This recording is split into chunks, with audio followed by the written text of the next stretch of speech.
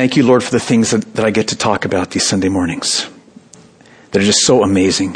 And what I'm feeling this morning, Lord, is my heart is just nowhere near feeling both the sorrow I should feel for some of these truths and the joy and celebration I should be feeling. And I need your help, Lord, once again.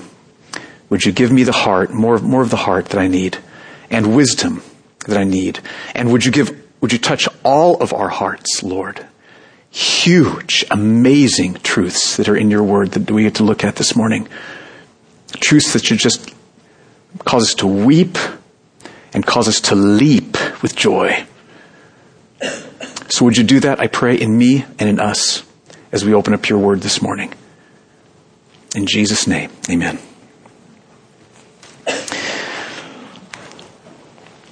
I want to start off giving you two very different pictures of how people can view the Christian life.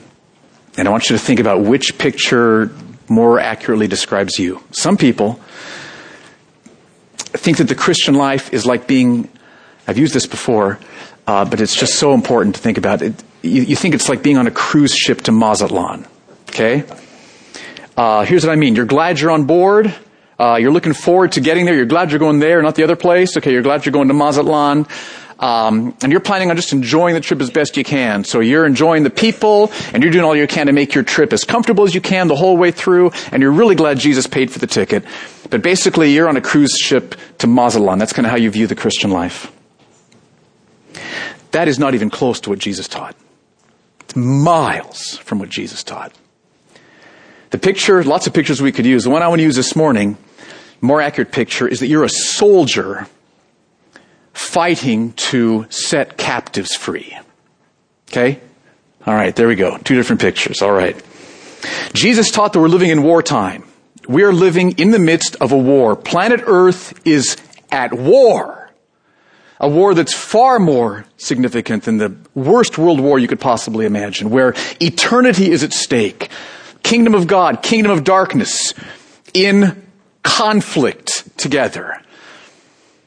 And all of us have been in Satan's prisoner of war camp because of our rebellion against God. We've all been there. But Jesus shed his blood to set you free. You've been freed. He took out the heart of stone, gave you a heart of flesh. You're out of there. Just like if you can imagine the horrible pictures you've seen of the Holocaust and people in the concentration camps, to see the Allied armies come and the gates swing open and imagine how that would have felt. You've been freed from the concentration camp. And then Jesus looks you in the eye and he says, now, your call is to be a soldier and to invade prisoner of war camps and to set the captives free. I'm going to be with you.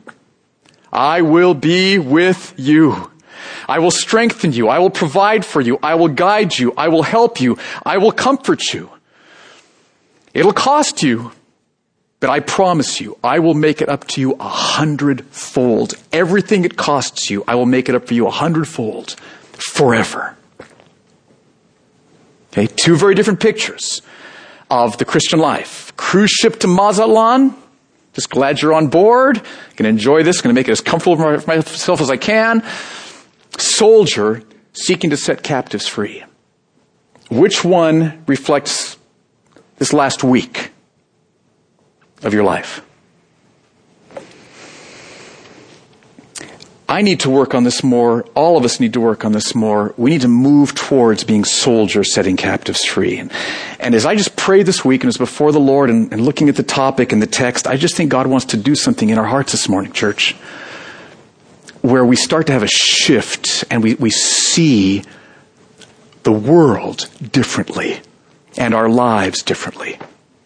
That's what I'm praying for me and for all of us. So let's start by turning to Mark chapter 1, verses 14 through 15. If you need a Bible, go ahead and raise your hand. We always like to make sure you all have a Bible. The Bible is what's important here. Okay? And Mark 1, verse 14 is on page 836 in the Bibles we're passing out. This is a crucial 2 verses to understand Jesus' ministry. Because here Jesus' message is summarized in one statement. Mark gives us a summary of what Jesus taught everywhere he went. He said a lot more than this, but this is a summary statement of what Jesus says. Look at Mark chapter 1, verses 14 through 15. Now after John was arrested, Mark tells us, Jesus came into Galilee proclaiming the gospel of God. Here's the gospel of God, saying, the time is fulfilled and the kingdom of God is at hand. Repent and believe in the gospel. So the message that Jesus repeated over and over again was, the kingdom of God is at hand. The kingdom of God is here. God's kingdom has come. In me, in Jesus, I'm bringing God's kingdom to earth. What I want to unfold this morning is, what does that mean? What does that mean? And the way I want to kind of go about that is by first raising this question, and that is, what kingdom was here then before Jesus brought God's kingdom? If Jesus walked into Galilee and said, the kingdom of God is now here, well, what kingdom was here before he came and made that announcement? Understand the question? What kingdom was here? I think you might be shocked at the answer. Maybe. Depends on how much you've read the Bible. Look at what Jesus said in John 14, 29 through 30. John chapter 14. This is page 901 in the Bibles we passed out. To the right from Mark. Matthew, Mark, Luke, John. John 14, 29 through 30. Here Jesus is talking to his disciples. And he wants to prepare them for his arrest and crucifixion and resurrection. And so he wants to warn them of what's going to come so they won't be too devastated. And look at what he says in verse 29 and 30, John 14. He says, and now I've told you before it takes place about my arrest and crucifixion and leaving, so that when it does take place, you may believe. I will no longer talk much with you, for the ruler of this world is coming. It's all happening right now. The ruler of this world is coming. Now, who's the ruler of this world? If you look through John's gospel, you'll see that the ruler of this world, Jesus says, is Satan, the devil. Okay? Jesus taught about a real Satan, a supernatural being, not just a force of evil, but a supernatural being who's far more powerful than we are in ourselves, who's consumed by a passion to destroy God's creation. He's just fuming with envy that God's getting glory and he's not. This little creature, God's God. He's a little creature. We're little creatures, okay? But he's just fuming with envy that God's getting glory. He wants to destroy God's creation. And so he's the ruler of this world. Jesus says that there is a Satan, devil, who's ruling the world, which means that he is the king of this world, which means that it's Satan's kingdom that's here in this world before Jesus comes. Remember how Paul in 2 Corinthians 4, I think it's verse 4, talks about Satan as the god of this world. Quite a shocking statement, using God in a different sense than as the infinite creator God, obviously. So the kingdom that was here before Jesus brought God's kingdom, it was Satan's kingdom. Like 1 John chapter 5 verse 19 says, we're of God and the whole world lies under the power of the evil one. Now how did that happen? God created the world. So it's his world. He created it. It was good. It was perfect. It's beautiful. How did we get from that world, God is king, God's kingdom, to a world which has Satan as its king? How'd that happen? We did it. Our sin. Okay? Adam and Eve and all of us, we knew full well God's perfectly good, loving, faithful, kind, flawless, merciful. He's promised to love us, to provide for us, to guide us, to satisfy our hearts in himself, to guide us perfectly in how we should live in his word. We knew all that, and Adam and Eve and all of us refused to bend the knee and trust God. We all refused to. We creatures rebelled against our Creator. There was a rebellion on planet Earth. Every single one of us have rebelled against God. And God is perfectly just. And so he had to withdraw his the benevolence of his kingdom, the goodness of his kingdom, and he sovereignly, purposefully allowed Satan's kingdom to rise in ascendancy and to rule the world. Under his sovereignty, Satan's not out of control. God has purposefully allowed this as just and right punishment to shake us up, to help us see the consequences of turning from God, and because God in his justice had to withdraw his benevolence. So what happened? What was the result of Satan's rule? Okay, let me give you 3 results. This is where we should start to just like weep almost if we think about what's happened. As you look out those doors right here in this room, this is the world. This is what's happening in the world now. Okay, 3 results that we see in the scriptures, Old Testament, and we see all around us. First of all, sin's power and wickedness increased throughout the world. We'd all rebelled against God, but because God purposefully allowed Satan's rule to increase, the wickedness of our sin increased, the ugliness of our sin increased, the power of our sin increased. I mean, you can read in the Old Testament things like what happened at Sodom and Gomorrah. You can read in the Old Testament Israelites taking their live babies and burning them at altars to false gods. Just as ugly, scribes and Pharisees taking the Old Testament and distorting it and twisting it into a system which elevated their spirituality and self-righteousness above everybody else. So God was like applauding them at how holy and righteous they were. Think about the Holocaust.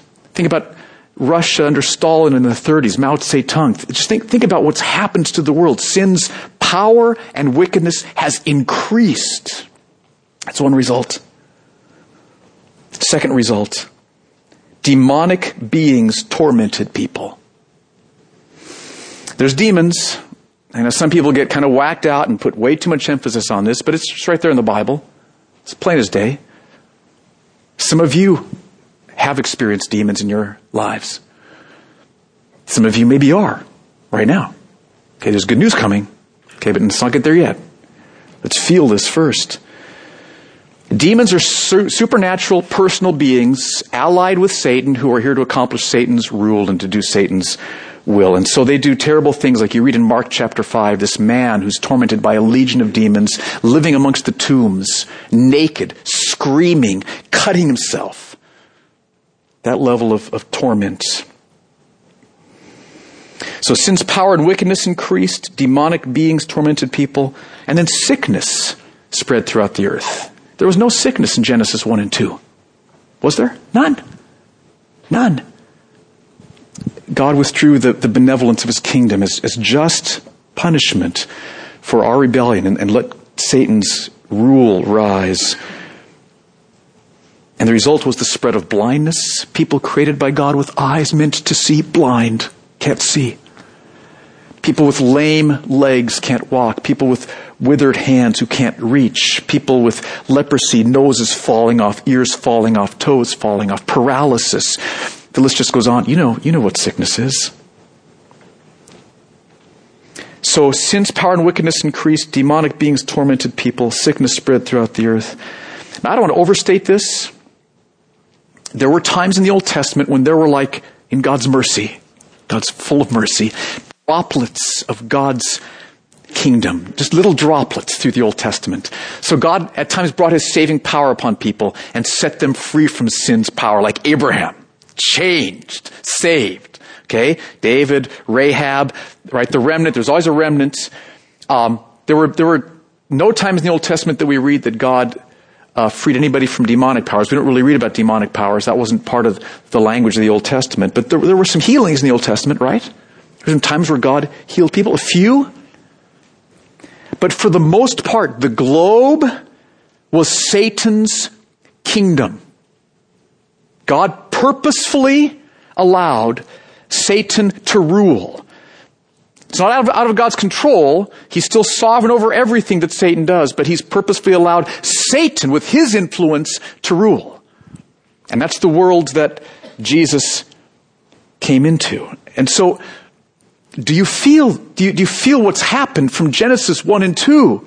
Adam and Eve, perfection, joy, provision, God's presence, very good creation, to what happened because of our rebellion against God, where this is now Satan's kingdom. It's absolutely tragic. The world as it was when Jesus came. So, how can we be freed from Satan's kingdom? If that's the world, kingdom of Satan ruling, Satan's the ruler of this world, Jesus said, John 14, John 12. How can we be freed from Satan's rule? Let me illustrate it like this. The problem is our guilt before God. Okay? Our guilt is like super glue. Think about it like this. Here's you, here's me, and here's Satan's kingdom, and our guilt is like super glue, which sticks Satan's kingdom to us. Because of our guilt before God, God can't save us. We're guilty before God, and our guilt causes Satan's kingdom to stick to us like glue. And so that's where I was, and that's where you were, and that may be where you are. Satan's kingdom is stuck to you like glue. And I mean, you can go to church every Sunday. Doesn't make any difference, right? You can do transcendental meditation. Doesn't make any difference. I mean, you can, take communion and you can get baptized. Any change? No. Because there's a guilt problem that's there. Okay? That's where we all have been. But Jesus did something that's amazing. The Creator, Jesus, came to the earth, to His creation, where we were in rebellion against Him, and He took upon Himself the guilt of sin. The guilt of His rebels, He took upon Himself. And He paid. He made a way for our guilt to be paid for by dying on the cross. And so that means His death on the cross, maybe His shed blood is like solvent. I Googled super glue and how do you get something taken care of with super glue? And solvent, acetone will do it, right? Nail polish? That's what Elsa said. Anyway, makes sense? Okay, so hang in with me. So Jesus' death is like, His blood dissolves the guilt. So God then can bring His saving power upon us and take Satan's kingdom away. And then can bring His kingdom to us. The problem though, the reason Satan's kingdom was here is our guilt. Our guilt. Jesus had to die on the cross for anyone to be set free from Satan's kingdom. You were, if you've been saved, you were in Satan's kingdom. You may still be there. There is a way for you to be freed. You could leave here today freed from Satan's kingdom. Colossians chapter 1, I think it's verse 13, Paul describes conversion as being transferred out of the kingdom of darkness into the kingdom of God's beloved Son. Massive change. Out of the prisoner of war camp, out of the concentration camp, into freedom through Jesus Christ. It's the only way. You can try to be good. You can be nice to your wife. You can go to church. None of those will dissolve the super glue of guilt that's sticking Satan's kingdom to us. The only way is by Jesus' death on the cross. And so the moment that you ask Jesus to forgive you, the moment that you bend the knee before Him and receive Him as your Savior and as your Lord and as your treasure, superglue dissolves. God brings His power, takes Satan's kingdom away from you, brings His kingdom to you. You're changed, you're forgiven, you're satisfied. That's what happens. So that's how we can be freed from Satan's kingdom. It all focuses on the cross. So when Jesus walked into Galilee and said, the kingdom of God has arrived, He's got in His mind, I'm going to die on the cross, pay for the guilt of sin, and I'm going to bring my kingdom to a multitude that no one can count from every nation, tongue, and tribe and save them. So what happened then in the Gospels when Jesus brought God's kingdom? What did it feel like to walk out of the concentration camp gates into freedom? Let me just mention the flip side of the same three things I already mentioned. Three specifics. The first is, we see this happening all over the Gospels. Jesus freed people from sin's power. I love the story of Zacchaeus. I sent this story to a friend of mine who doesn't know the Lord this week to try to help him see what the power of the gospel does. You can turn to this, Luke 19. Take a look there, page 878. Matthew, Mark, Luke, and John. Look at Luke 19. Zacchaeus was a filthy rich tax collector. Just massive amount of money. He loved money. He loved oppressing people to get money. He loved cheating people to get money. He had the power of government behind him, gave him clout so he could manipulate people and get more money and cause them great harm, but he got the money. He loved money. He loved money. Oh, he loved money. Money. He loved it. But Jesus was going to save Zacchaeus. Jesus died on the cross and paid for Zacchaeus' sins. And so God then brought his power upon Zacchaeus and changed his heart, took out his heart of stone, set him free from the blindness that made him think money was all that great. He could see Jesus and own up to Jesus for who he was, and he bent the knee before Jesus and was forgiven and changed, and for the first time in his life, satisfied. And look at what happened to him in verse 8. Luke 19, verse 8. Zacchaeus stood and said to the Lord, "Behold, Lord, the half of my goods I give to the poor. Half my money, gone. Here, half of my net worth." A lot of money. "And if I've defrauded anyone of anything, I restore it fourfold." So when Jesus walked into Galilee bringing God's kingdom, people started to be changed right and left. People like Zacchaeus, transformed. Now, doesn't mean that we become perfect.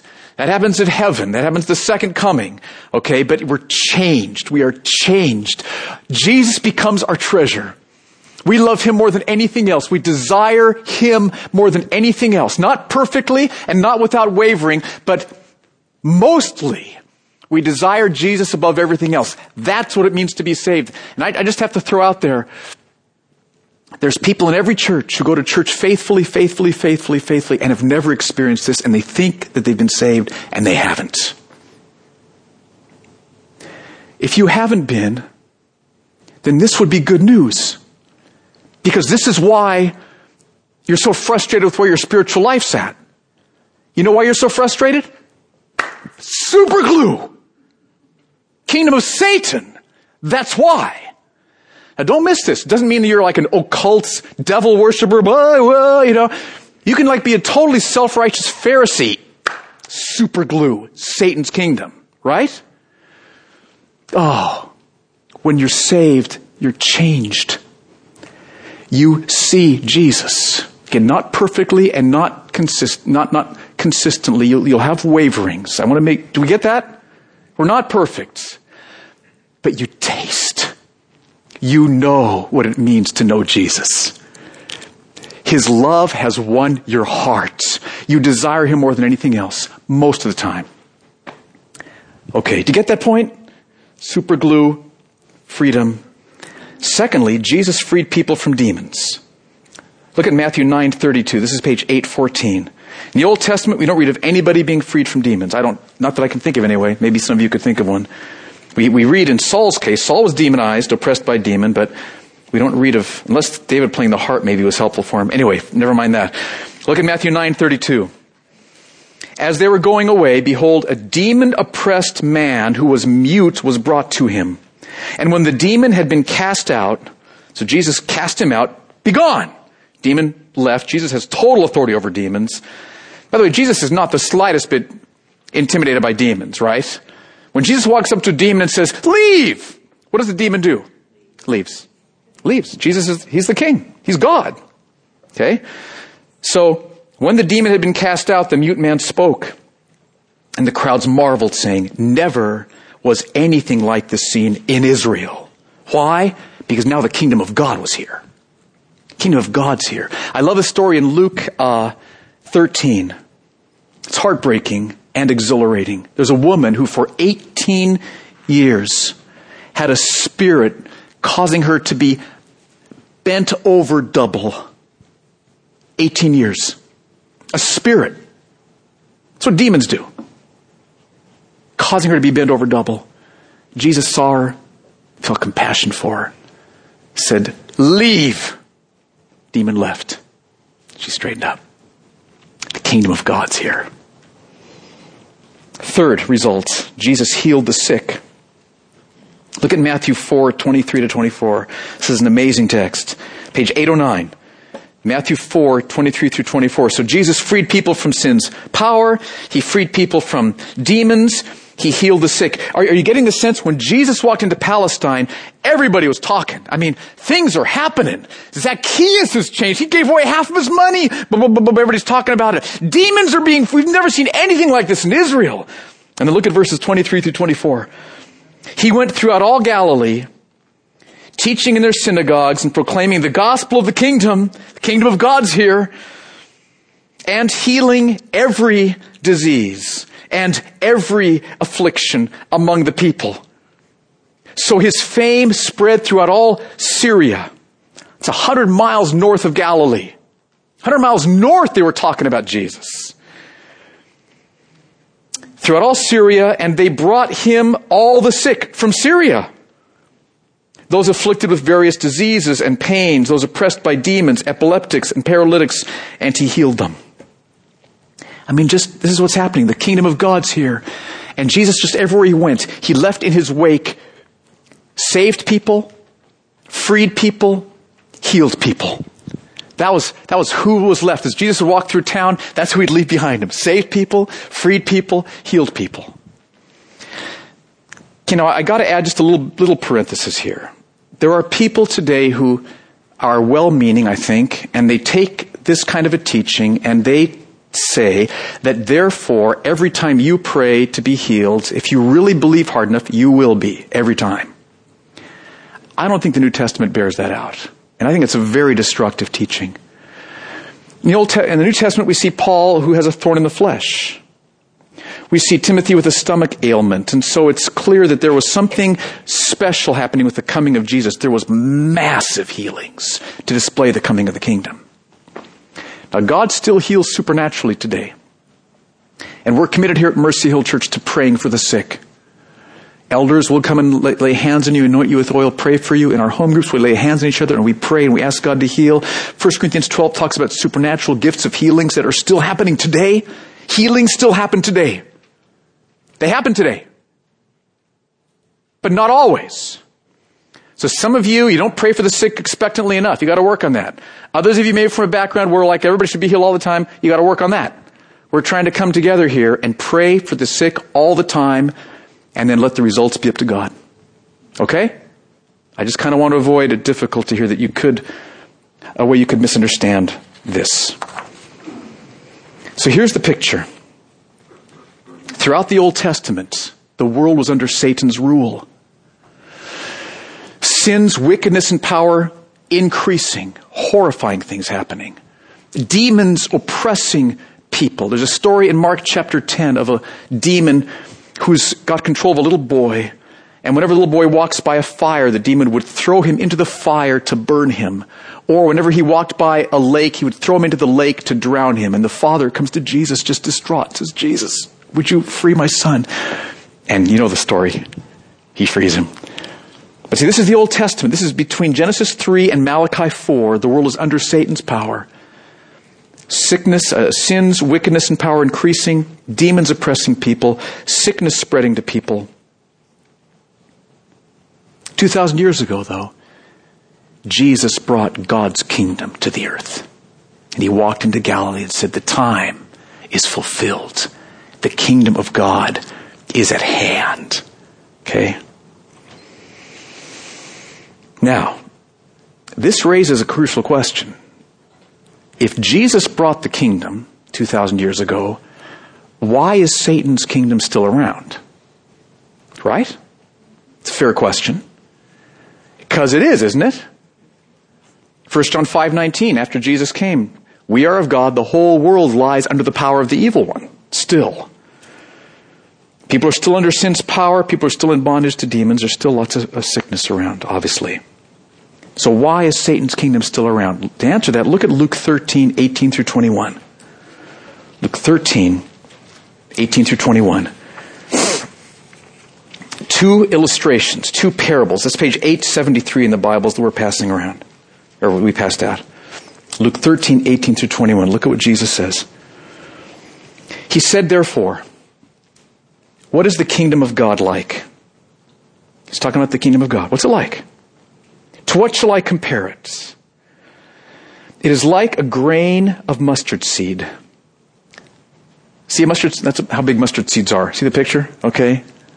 A grain of mustard seed. It's like a grain of mustard seed. Little seed. That a man took and sowed in his garden, and it grew and became a tree, and the birds of the air made nests in its branches. And again he said, to what shall I compare the kingdom of God? It is like leaven that a woman took and hid in 3 measures of flour until it was all leavened. So both illustrations show that the kingdom of God starts small and then increases. Right? It's exactly what happened. When Jesus came, brought the kingdom, started small. And Jesus died and rose from the dead, and he commissioned his followers to spread the kingdom, to advance the kingdom, to gain ground, to win people one by one by one by one. So it starts small, and between the first and second comings, it grows, it spreads, it increases. Now Jesus also taught, I think, that as the kingdom grows and spreads and increases, Satan's kingdom, in his rage and fury, is going to be increasing his persecution and his attacks against the increase of the kingdom. Read Mark 13, for example, Matthew 24, the Olivet Discourse. So my understanding is that between the first coming and the second coming, we see an escalation, advance of God's kingdom, and an increase of resistance from Satan's kingdom. So I just want to throw this out there. Do you realize 1 Peter says Satan prowls around like a roaring lion, seeking whom he may devour? So he's trying to devour you. Okay? We've got to be alert and vigilant here. He wants to weaken you in your faith. He wants to deceive you in just being aware of where you're at. He wants to, if possible, destroy your faith. So Satan's resisting. As the kingdom's increasing, Satan's resistance is increasing. But then Jesus taught that at the end of history, second coming, at that point, by his efforts, he will come back and will cast Satan and his demons and those who have continued to rebel against God and not bend the knee before Jesus. He'll cast them all into hell forever. And he will bring a new heaven and a new earth into existence. New heaven and a new earth. No more death. No more weeping, pain, sorrow. Resurrection life. The dead will be raised with Christ. Everyone will be completely healed of every sickness then. Okay? Yes, he'll heal every disease ultimately by his kingdom. Second coming. And Jesus will welcome all of his followers to him, to fellowship with him, to know him. What we've just seen through a mirror dimly, face to face, you and the Lord Jesus with your brothers and sisters, beholding him, knowing him, loving him, worshiping him forever. So that's why Satan's kingdom is still around. Does that make sense? It's because the kingdom started small. Jesus didn't come in and just destroy Satan's kingdom and wipe it all out. He started small, and it grows. And the second coming, it'll all reach its fulfillment. So what does Jesus call us to do in the meantime? Okay, here we are between the first and second coming. What are we called to do here? To answer that, I want you to turn to Matthew 12, 28 and 29. Page 817. Here's what Jesus calls us to do. You all are familiar with the Great Commission, right? I want to give you a little different passage today.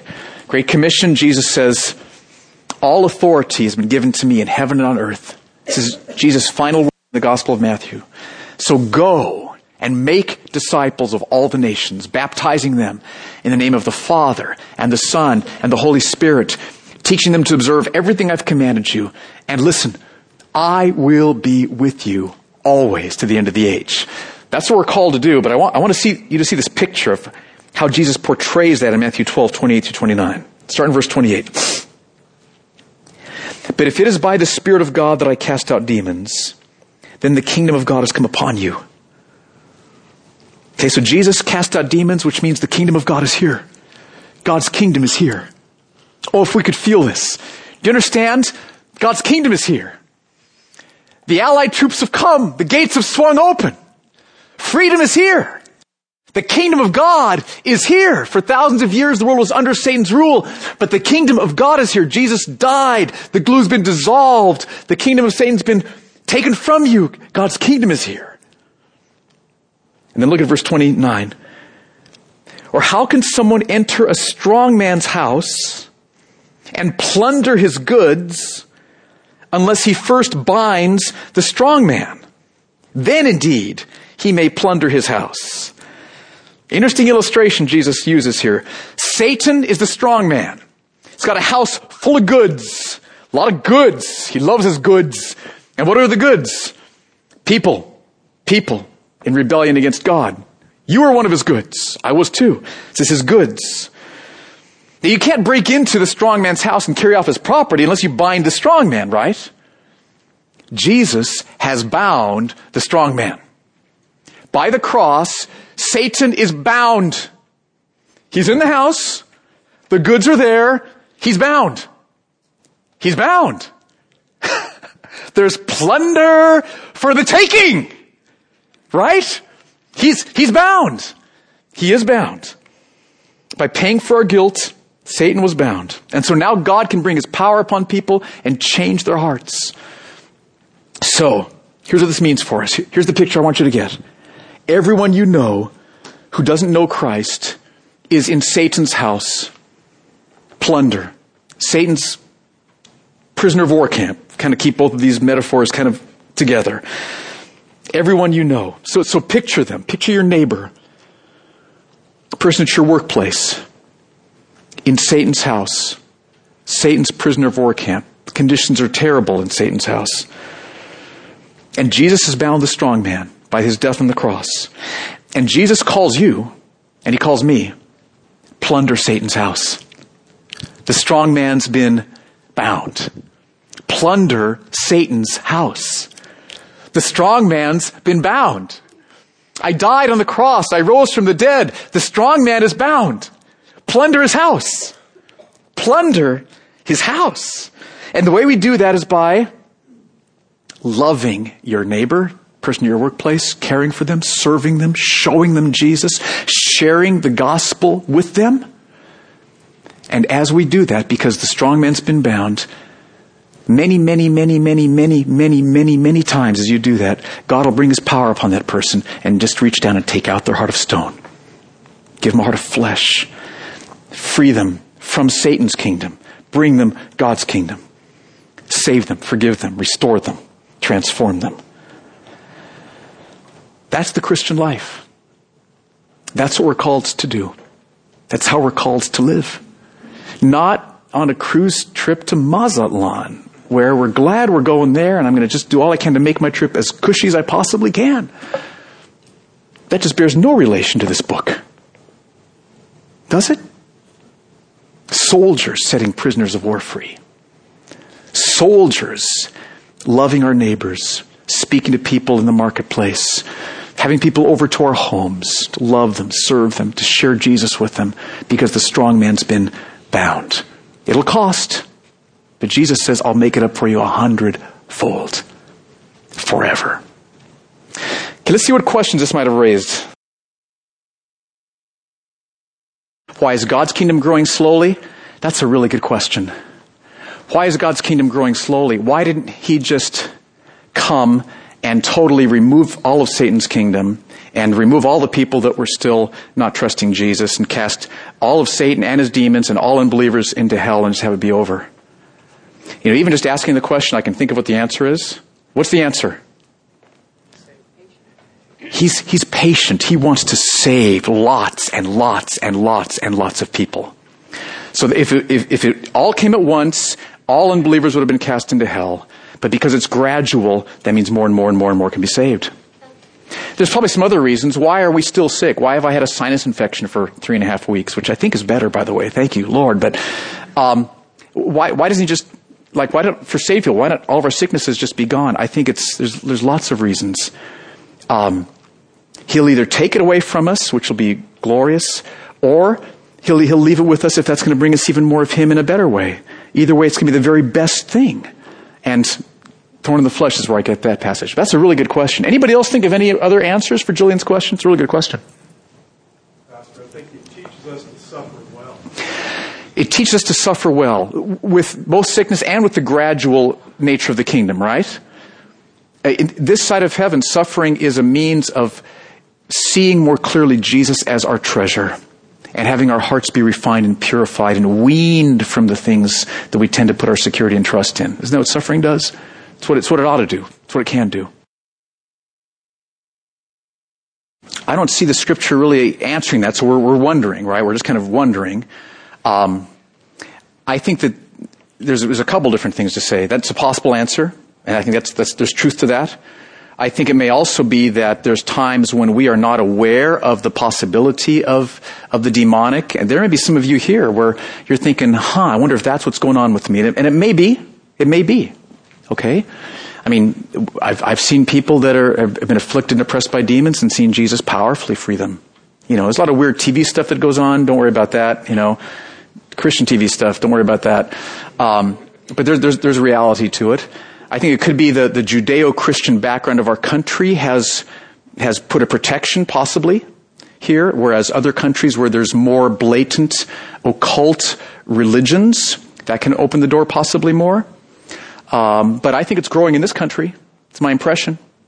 Anyway, so there's probably a lot of possible answers to that. We should be alert and aware and understanding that it's still possible right now today, and be ready to help people where that's what's going on. Pray for them. Oh, that's good. Satan's influence on our sin versus our own personal responsibility. When we're unbelievers and we turn away from God, then God allows us to come under more and more and more of Satan's control. We are fully responsible for being in that place because that was our choice and our call, and we're always responsible for the whole time. Because at any time, if we just simply call upon Jesus, we'd be set free. Okay? So Satan's power can increase, at the same time our responsibility doesn't decrease, I don't think. Now, saved people, resist the devil, and what'll happen? James 4:10. Resist the devil, he will flee from you. Okay? I don't want to make that just like something you throw out. There's a reality there. But if you, in the Spirit, through prayer with the Word, resist the devil, he will flee from you. Because of Jesus' power, not yours. Okay? You're just plugging your plug into the big power watt, and he has to leave. Okay? That's what you do. Word and prayer, power, flee. Okay? We don't want to fall into the trap of saying, well, the devil made me do it, because he can only make you do what you choose to do. He can influence, he can tempt, he can increase his power upon you. So we need to be careful. The Bible doesn't let us do that. We do grow. So my understanding is there will be a profound transformation like Zacchaeus when you're saved. But Zacchaeus didn't become perfect, and he was growing through the whole process, okay? So yes, there's growth. We don't become perfect. Okay, let me close with this. I want you to feel the amazing horror of a world under Satan's rule and the exhilaration of Jesus walking into Galilee saying, the kingdom of God is here. Sin-freeing power, demon-freeing power, healing power. The kingdom of God is here. And the reality that the strong man's been bound. So here's Satan's house, and here's Satan bound, and here we are over here. And are you making any moves towards Satan's house? Is there any way in your life that you're seeking to plunder Satan's house? I mean, if you were a thief, and you knew that there was this house that had like lots and lots of money in it, and somebody said, the owners are tied up.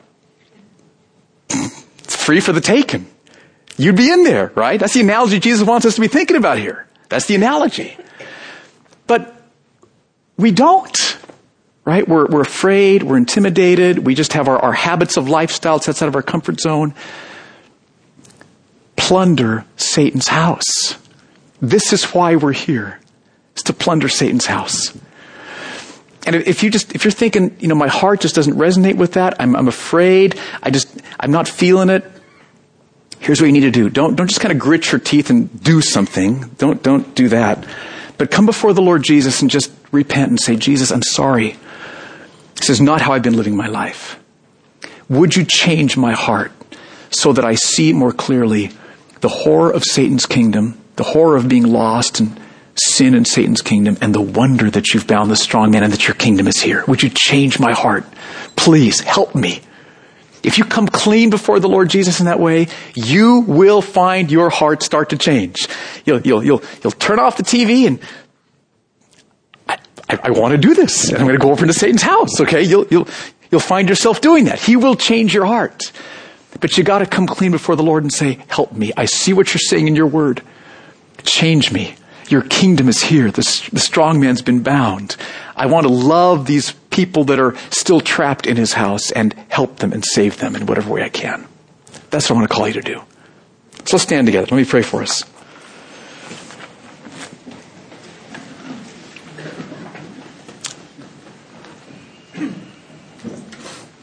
So just ask the Lord now to shine His light on your life so that you can see, where are you at with this?